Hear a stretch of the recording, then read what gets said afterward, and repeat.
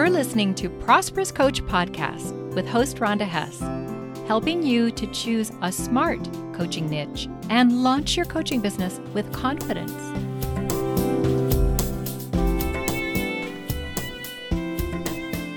Hey coaches, today's episode has practical suggestions that work for how to get useful testimonials from clients. After a 2-episode hiatus, I'm getting back to the Client Winning Coaching website series. You can find the notes for today's episode at prosperouscoach.com/49. Now, first let me say, not all testimonials are useful.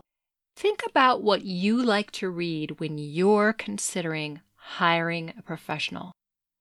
A testimonial that reads like this is sweet, but not compelling. Rhonda is such a great coach. She's kind and gentle, but also tells the truth when I need to hear it. I always enjoy our sessions and feel energized afterwards. I've learned so many things from her. I think every coach should hire Rhonda. Now, I just made that testimonial up, but it's the kind of testimonial that I used to get, and I stopped posting those because they aren't helpful. You want testimonials that have substance, not just ooey-gooey praise for you. I'm not saying it doesn't feel good to hear the ooey-gooey praise. It absolutely does. But what feels good isn't necessarily what's going to compel potential coaching clients to hire you. See, people read testimonials to hear the results. They want to hear tangible results. So it's really important that testimonials that you get do reveal the tangible, and sure, some emotional outcomes too, that your client experienced working with you. Basically, it's the before and after picture in words that's most effective. You see those before and after pictures when people go through a weight loss program or something like that? They're pretty effective. You want that kind of result in your testimonials. Now, here's a real testimonial from a recent client of mine. My strategy session with Rhonda was a game changer.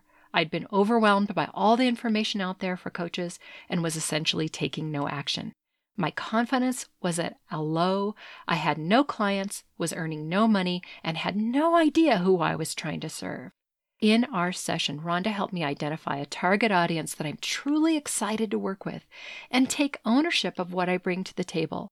It was so productive and confidence building that I invested in Rhonda's private business coaching program to build the whole business around my new niche. I've accomplished more in 5 months with Rhonda's help than I imagined possible. I now have a clear path moving forward. And that's from Kate of Basel, Switzerland. And I want to thank you for that, Kate. Now, can you hear the difference between those two testimonials? It's not just that one was longer. There was a clear picture of transformation in it with specific results. Now, super long testimonials aren't what you're going for either. As a guideline, I recommend 75 to 100 words. But even a one-sentence testimonial can be super impactful. Now, where should you put your testimonials? Well, of course, on your website. I recommend that you have at least 3 really good testimonials before you put them up on your website. I put mine up on a page called What Clients Say.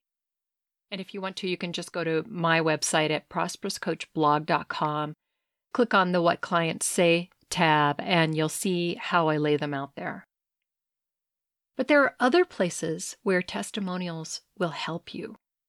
You could put an excellent testimonial in the pre-discovery session email that you send out inviting a prospect to have that free conversation with you. I think that kind of high-touch email is really important. I don't advocate that my clients are totally automated. Number 2, if you have a blog, podcast, or another type of steady drip generosity marketing, put a testimonial for it in the confirmation email that they get after they opt in. Yes, it's even good to have testimonials after prospects engage. If you use multiple lead generation offers, also called freebies, make sure that you have 1 to 3 of your testimonials in each of those 2. And 4, if you have an online training program or a webinar, add in some well-placed testimonials. Number 5, if you're using LinkedIn, they have an excellent process for getting testimonials, what they call recommendations. You can get them right onto your profile, and those recommendations can go a long way to helping you attract clients through LinkedIn. You can also then copy that testimonial or recommendation that's in there and put it onto your website as well. The best thing to do is pepper testimonials all over the place. In fact, I'm going to model that right now.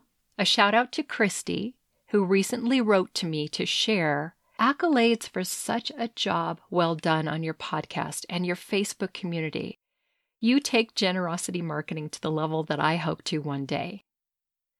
Thank you so much for writing that to me, Christy. I appreciate it.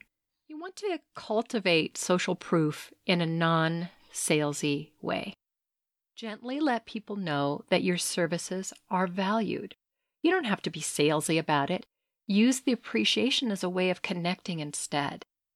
You've heard of social proof. Social networking brought that to us in spades. When someone responds to your posts, you get social proof. Gratitude is good for everyone. When we see other people being grateful, it makes us feel grateful. When we see other people being grateful, it encourages us to share our gratitude. Now, if you've got a newish coaching business, you might not yet have testimonials, and that's really okay. Don't put testimonials on your website until you have at least 3 to put up there. Include photos of your clients and their name and city if they will let you. If you have a sensitive audience with a sensitive niche, you may not be able to do this, but the testimonial will help, and maybe just initials afterwards. You want to build in opportunities for coaching clients to give you feedback. And this is something I learned later on in my years as a coach. The main point I encourage you to take away from this episode is exactly that. Be active about getting testimonials from people you coach. If you're brand new to coaching and you're doing some practice coaching, well, get testimonials from those people too. Ask for a 75 to 100 word testimonial that focuses in on the specific things they took away from the session. See, I had the mistaken belief for a long time that if my clients appreciated me, that they would naturally give me a testimonial. Later, I heard from much more experienced coaches that that's rarely the case, that you do have to ask for it. See, people have so much on their minds. They may love you and love your coaching, but if you don't ask for their testimonial, it may never arrive. These days, my clients are continuously giving me testimonials. And it's not because I'm so great.